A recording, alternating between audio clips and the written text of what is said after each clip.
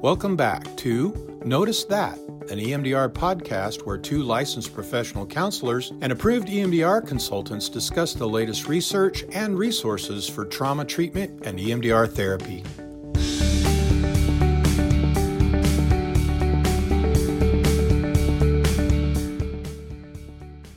Welcome back to Notice That, an EMDR podcast. Sometimes I wonder how many times in my life I've said that now. A lot. We could probably count, really. Probably. Well, if we count all the false starts in our life, then it's going to be way more than our Yes. episodes, because that happened a lot. Or how many times on a different podcast We I've accidentally said that. Yeah, it's a lot. So welcome back, guys.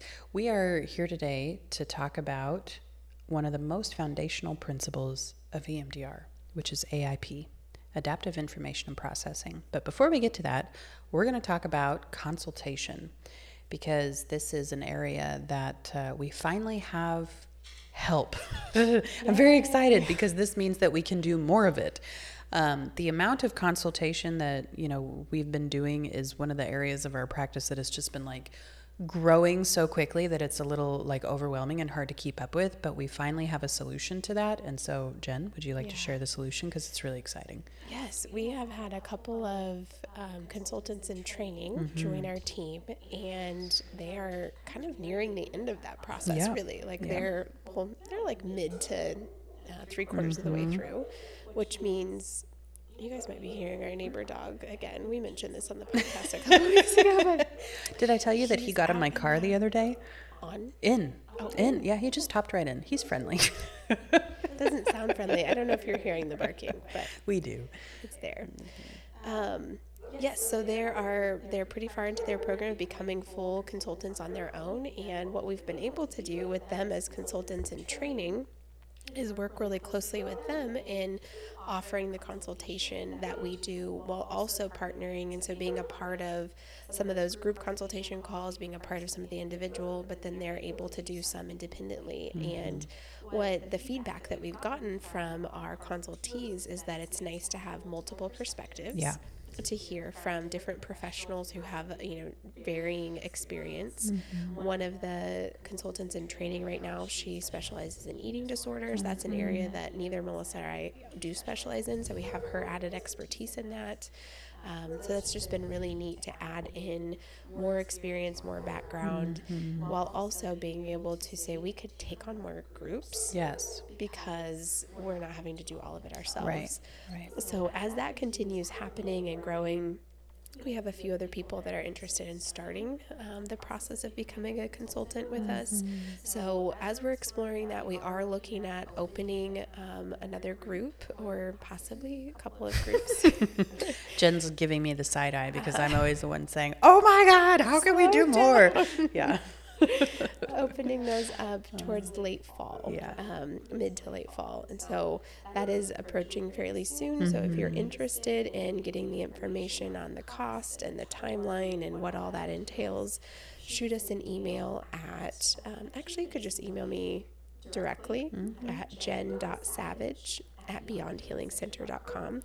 And Angela is our coordinator for consultation now. We work very closely in that. So either her or I will get back to you via email, set up an initial consultation call where we talk through all of the details, so you know what to expect, and then can kind of decide if that feels like a good fit for you. Yeah, and I think, one of the fun things about consultation is really just watching people's confidence grow. I don't know what it was like for you, Jen, but for me, the certification process and just ongoing consultation, it's what made the difference between me feeling like, okay, I think I know what I'm doing, to, oh, I know what I'm doing. Yeah. And I feel, confident and prepared to use EMDR with a much broader variety of presentations, and to really kind of expand just what I felt comfortable tackling with my clients, and understanding the why behind the what, so that I could explain it to clients and to, other professionals, and really kind of be an advocate for EMDR in our community as a whole. So both certification and consultation really, really equips us to do that, and to do it more professionally and confidently. The other thing is that we get a lot of feedback about is just how wonderful it is to have collaboration and communication with other like-minded professionals, especially right now because we're all experiencing extra isolation and disconnection.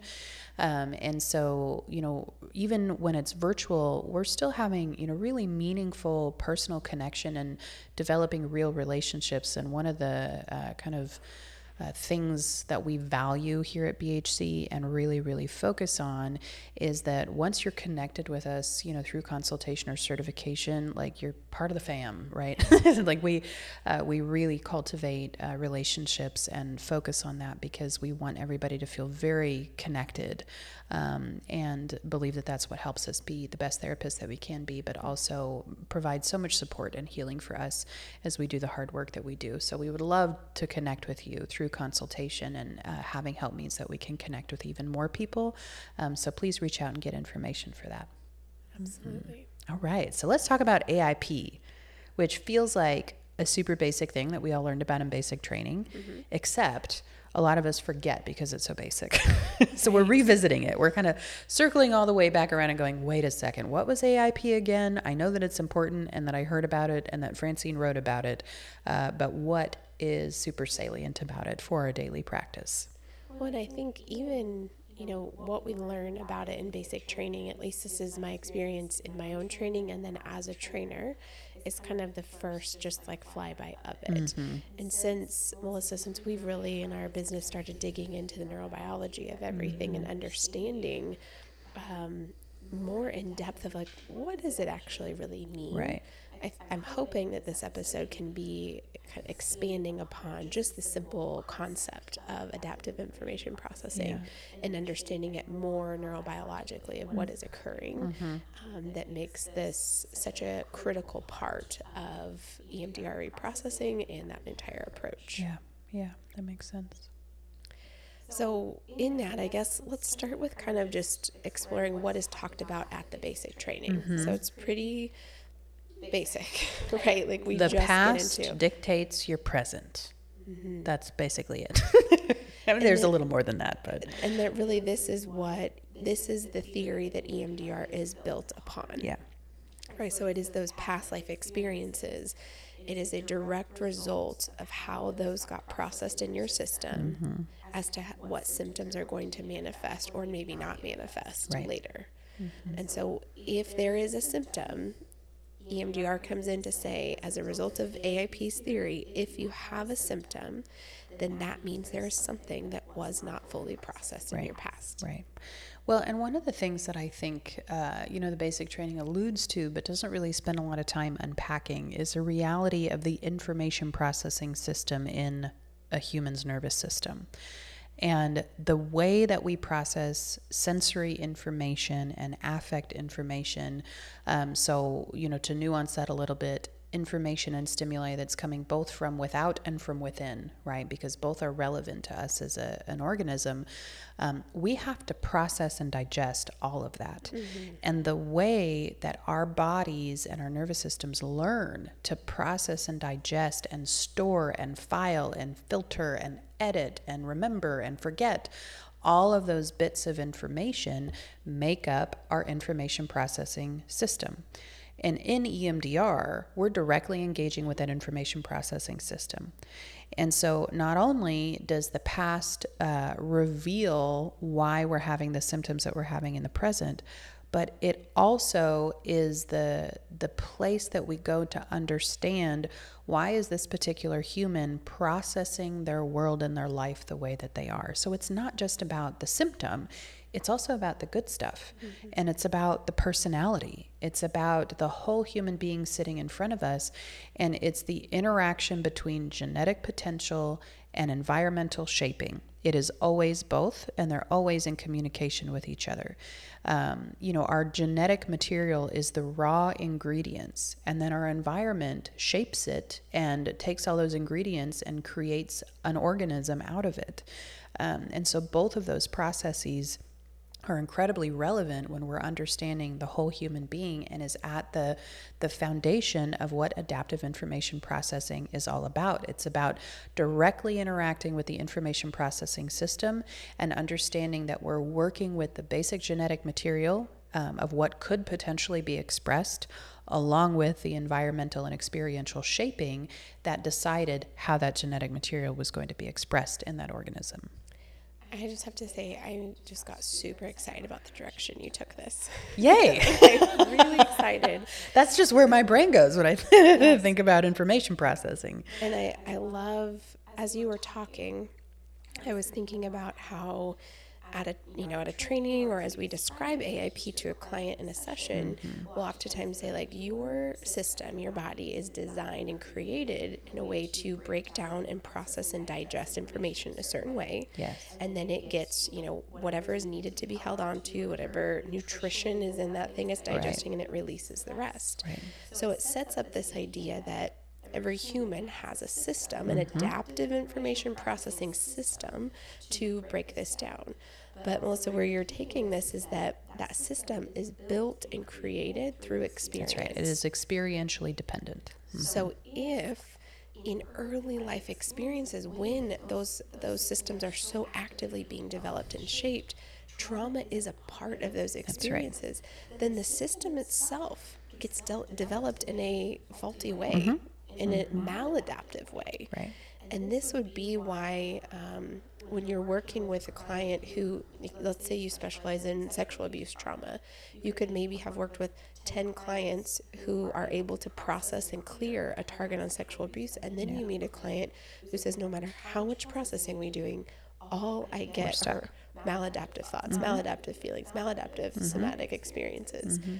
That's because the trauma that is within their early childhood experiences that shaped their processing system to not be able to make sense of and process this information in an adaptive way. That's right. Well, and I think that, one of the nuances to AIP that often gets missed is the invitation and the need to contextualize our clients on multiple levels and layers. So that's a really broad and big statement. So let me say what I actually mean. So when a human being is sitting in front of you, we need to contextualize several layers in and then several layers out. Okay, so I'm going to add even more layers of nuance to this. So if we think about human beings sitting in front of me, and then I'm going to contextualize in.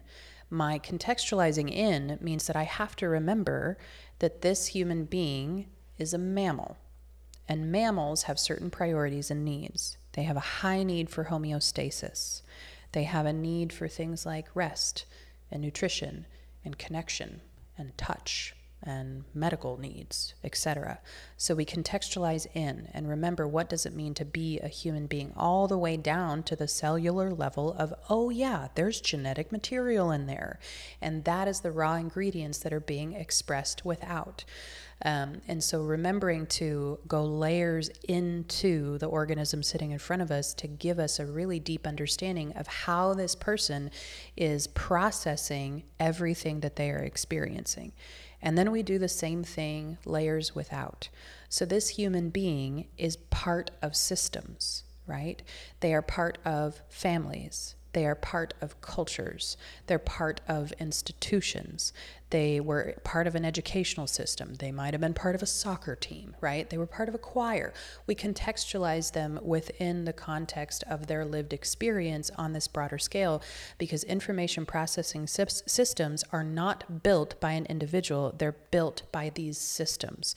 So we have a cultural way of processing information. What do we consider relevant? Irrelevant? What do we consider the right ways of processing things? What emotions are allowed? What emotions are not allowed? What types of self-expression are allowed and not allowed, etc. All of that is contextualizing and is incredibly relevant for understanding how does this individual process their life and make meaning out of their lived experience, because that is always what we're working with whenever we're processing any kind of trauma, or when we're looking for potential resources to install. We have to contextualize both within and without. Yeah. And the very first system that is going to be influencing that development is the family system right around them. Yeah. And then, not to take this too deep, but well, I already did, so go right ahead. I'm with you. I'm following you right into it.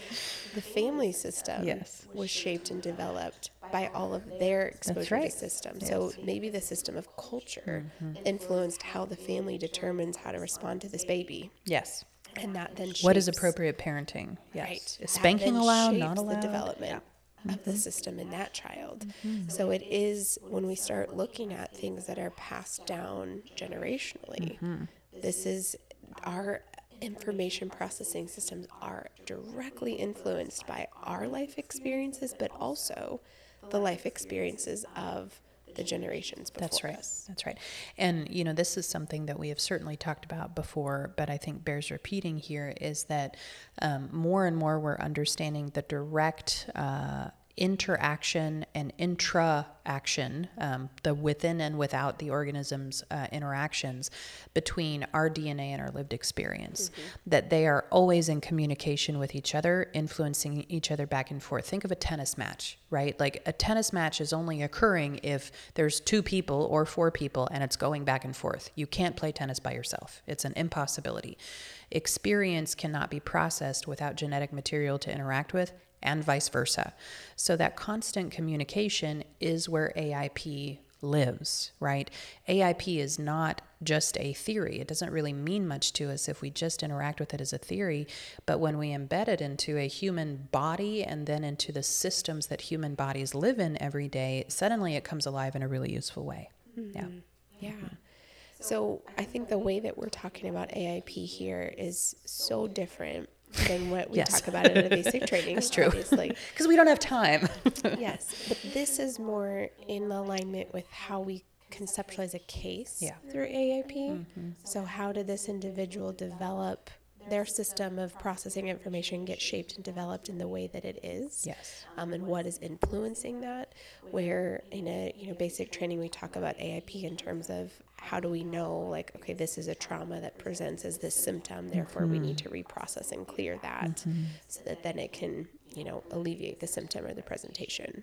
Yeah. Both are significant, both are important, but when we really, as you guys know, Melissa and I and Bridger are really, really emphasize case conceptualization. Yeah, it's a big deal to us. Everything we do. So as we look at AIP through that lens and try to break it down, all of this becomes very, very relevant. Yeah, and I think that one of the really meaningful parts of AIP for me is, going back to that basic training. One of the things that I remember doodling in the margins of my notes at my very first basic training for EMDR, weekend 1, we were doing the weekend thing back then. And she said, whenever in doubt, go back to AIP. It's your safe base. And at the time, I remember feeling kind of confused by that. But as I sort of got into it and started to feel what it feels like to be in the process of EMDR with someone, I understood what that really meant. And what it meant is when something is happening right here, right now, always be thinking about where did it come from, right? Follow the breadcrumbs into the past. They're always there. And if the client is telling you they don't know, that just means they don't know explicitly and cognitively. But don't fall for this idea that anything happens in isolation to a human being. That's just not real. And as a therapist, that's super supportive, because if we can find the trail of breadcrumbs, we can find the root. And when we find the root, that is where our work lies. And that's what my trainer meant when she said, AIP is your safe base. Always go back there, because that is what helps us get on the track that we need to be on and be checking in with our work with our clients and making sure that we're actually working on what is going to be the most relevant to them, rather than kind of doing whack-a-mole EMDR where we're just picking random things for the heck of it. Yeah. And we would venture to say that, that even means if they're showing up with blocks or treatment-resistant presentations, or they're chronically late to session, or, 1 week they love you and 1 week they hate you. Like every single presentation every mannerism, every expression of emotion, Yep. all goes back to those were created through their experiences, Right. experience dependent. And so as we stay curious to what did that go back from, it's not to say that all of it's problematic, but it's to say their past is what shaped who they show up as in the present, which then also shapes what they begin to anticipate and predict of the future. Right. Right. So AIP covering past, present, future. Past experiences shape who we are in the present and also dictate and help us anticipate what to expect out of the future. Yeah. Yeah, I think there were a couple of other analogies that I remember from my basic training that I kind of internally referenced a lot. And one was, she said, remember that the present becomes our past. And if the past is always informing the present, then that means that this present moment is how we influence the future. If we're working in the here and now, and that's going to become the past that our future self is always referencing, right, then the new experiences that we're creating with our client right here in the present moment becomes the past that their system will be referencing in the future. And that's what future templating is actually about. Right? It's about installing experiences here in this present moment that my future self can reference and build upon in the same way that when we're extracting things out of our past that were problematic, I can influence my present self. And so really conceptualizing the work we do on the whole timeline is part of the foundation of AIP. The other thing that she shared that was really useful was this concept of when somebody comes into the ER and has a broken bone, it's really easy to go, oh, well, how'd you break your bone? Skiing accident. Okay, we'll put a cast on it and, maybe don't go skiing again or be more careful next time. But there are layers of nuance underneath that are potentially way more important than I broke my bone, such as, well, why was there calcium deficiency early in life, right? There's always another question that we can ask that is going to get us to the root of something. But sometimes we get so distracted by the obvious thing on the surface that we forget to ask the next question. We forget to dig a little bit deeper. And AIP is the part of EMDR that says, always remember to ask that next question, to dig a little bit deeper and look for the roots and find that breadcrumb trail to follow, because it's always there. Mm-hmm. The more you talk about your basic training, I like your trainer. Do you remember who it is? Not to put you on the spot or anything. Her last name was Urbo. Okay. She was wonderful. Nancy. Yeah. Nancy Urbo. Yeah. This was a long time ago, obviously. So I don't know. Really I don't know if she's still training, but those were and I remember it because I'm right-brained and I do little things in the left margin of my yellow notepad. That's how visual I am. It's impressive. I don't remember much else, but I remember what I doodled. I may be repeating this for my sake, but I'm going to say it's for the listeners. Okay. So the present will always become the past. Yes. Which will then influence how they're anticipating the future. Yes. So everything we're doing in the present with them, which means the relationship that we're in presently with them, becomes their past. Yeah. It becomes a stored memory network. That's right. And the more we lean into that, bring explicit attention to that, resource that, install it with bilateral, it becomes a memory network of the past that they will call upon as they begin to determine, how do I show up right now? How do I expect what's to come? How do I navigate these relationships? Yes. Yeah, and that, to me, always felt so encouraging and supportive to really let this specific moment in time matter, because it's the only place that we can actually work. This moment is all we have, and not to get, too zen about it, although I do all the time. That mindfulness practice in our work with our clients orients them to know how to work with themselves in the present moment as well. And AIP is a very, very present-focused theory that gives honor to both past and future, which is a remarkably healthy way to live. Remember where you came from. Think about where you're going, but live right here where you are.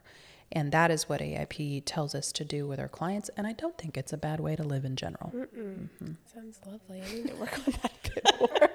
Don't we all? I think that's the reason why it's a mantra for so many of us, because we're working on it. I've had someone, I don't even remember who this was, but I've used it several times since then, of when we're stuck living in the past, a lot of times it's symptoms showing up as depression, and we get stuck in the future, it's anxiety. Yeah. But it's when we're here in the present that we can find that balance and calm and peace. Yep. Yeah. This moment is the only one we have. Man, that's a really nice. Like, maybe we should just end there because that feels good. Do we have more to say? I don't know. Oh, I'm sure we always have more to say, but more just in summary. There was one metaphor, I think, on one of our very earliest episodes, I don't even know what number it would be, but we did a description of EMDR therapy. And I think we kind of talked in like client-friendly terminology of what AIP is. Yeah. And so I would encourage you to like reference that back. It was way at the beginning. Yeah, we'll put it in the show notes, whatever episode number that was, where we did a demo of how to talk to a client. Yes, we did and that. used like metaphor of the digestive system to explain it, or the garden metaphor, like all of these different metaphors to explain it. But knowing that the way that we're talking on here today isn't necessarily how we present it to clients. Right. It could, but that depends can also on your be client. very overwhelming. Yeah. But just trying to make sense of the significance and impact of really understanding what AIP is. So there's all of the pieces of our memories are stored state dependent, right? So when that memory gets stored, it's stored with the emotions, it's stored with the body sensations, it's stored with the sound, the images, any of the feelings that come up with that. Therefore, that when a experience later in life happens that's similar enough, it will recall that memory in its state dependent form. It will bring it back. So here comes the body sensations that it was stored with, the emotions that it was stored with. So that the goal in EMDR processing is not to obviously erase any memories or get rid of, but it's to find a storage. What form do we want this stored in so that when it gets recalled back, because it will, that's how life functions, that it can show up in a state-dependent way that is not so maladaptive, dysregulating, dysfunctional for you. It can be recalled back with images, beliefs, emotions, and body sensations that feel adaptive to you. So it's not just moving towards, we're not erasing memories, and we're not trying to tell a client that a traumatic memory is just fine now. Yeah. But we're finding a form in which it could be stored within the system that is safe to the system. Yeah. Okay. Any other thoughts on this? I mean, I have plenty of thoughts, but I think it would probably spin us out in all kinds of fun directions. Yes. Okay. Well, as we kind of wrap up here today, I want to circle back to our training calendar and what trainings we have coming up. We have our case conceptualization training model, our case conceptualization model training coming up very soon, and that is somatic integration and processing. We have some earlier episodes out on the podcast where we dive really in depth of what does that mean. Melissa's got some demonstrations on our Patreon account where you can actually see us practicing through that model or see Melissa practicing through that. So if that is something that you're interested in, you've probably heard us talk several times on here about, we have a live training coming in Tulsa, the October 7th through the 9th, and that will also be offered as a virtual training, or you can join us on Zoom while we are at the live training and be a participant that way. We'll have at least one more before the end of the year. I think the dates are set. I don't have them in my head now, but you can find them on our website or email us at training@beyondhealingcenter.com. The other thing just to mention is we have SIP1, so that's Somatic Integration and Processing Training 1, and then also Training 2. So it is even more in depth, a lot more information, incredible content. We've spent a lot of hours of time putting this together, and it's really coming together nicely. We'll offer that first seated training, which would be October 5th through the 7th. And if you have not taken the first course, you would have to take that before you could take the second one. But we would love if you wanted to join us virtually or in person for the first one and then for a follow-up of the second. Yes. Yeah. So SIP2 is actually in November. I think you said October on accident. That's okay. And I probably did that on the last episode. That's okay. So for the official dates, go to our website.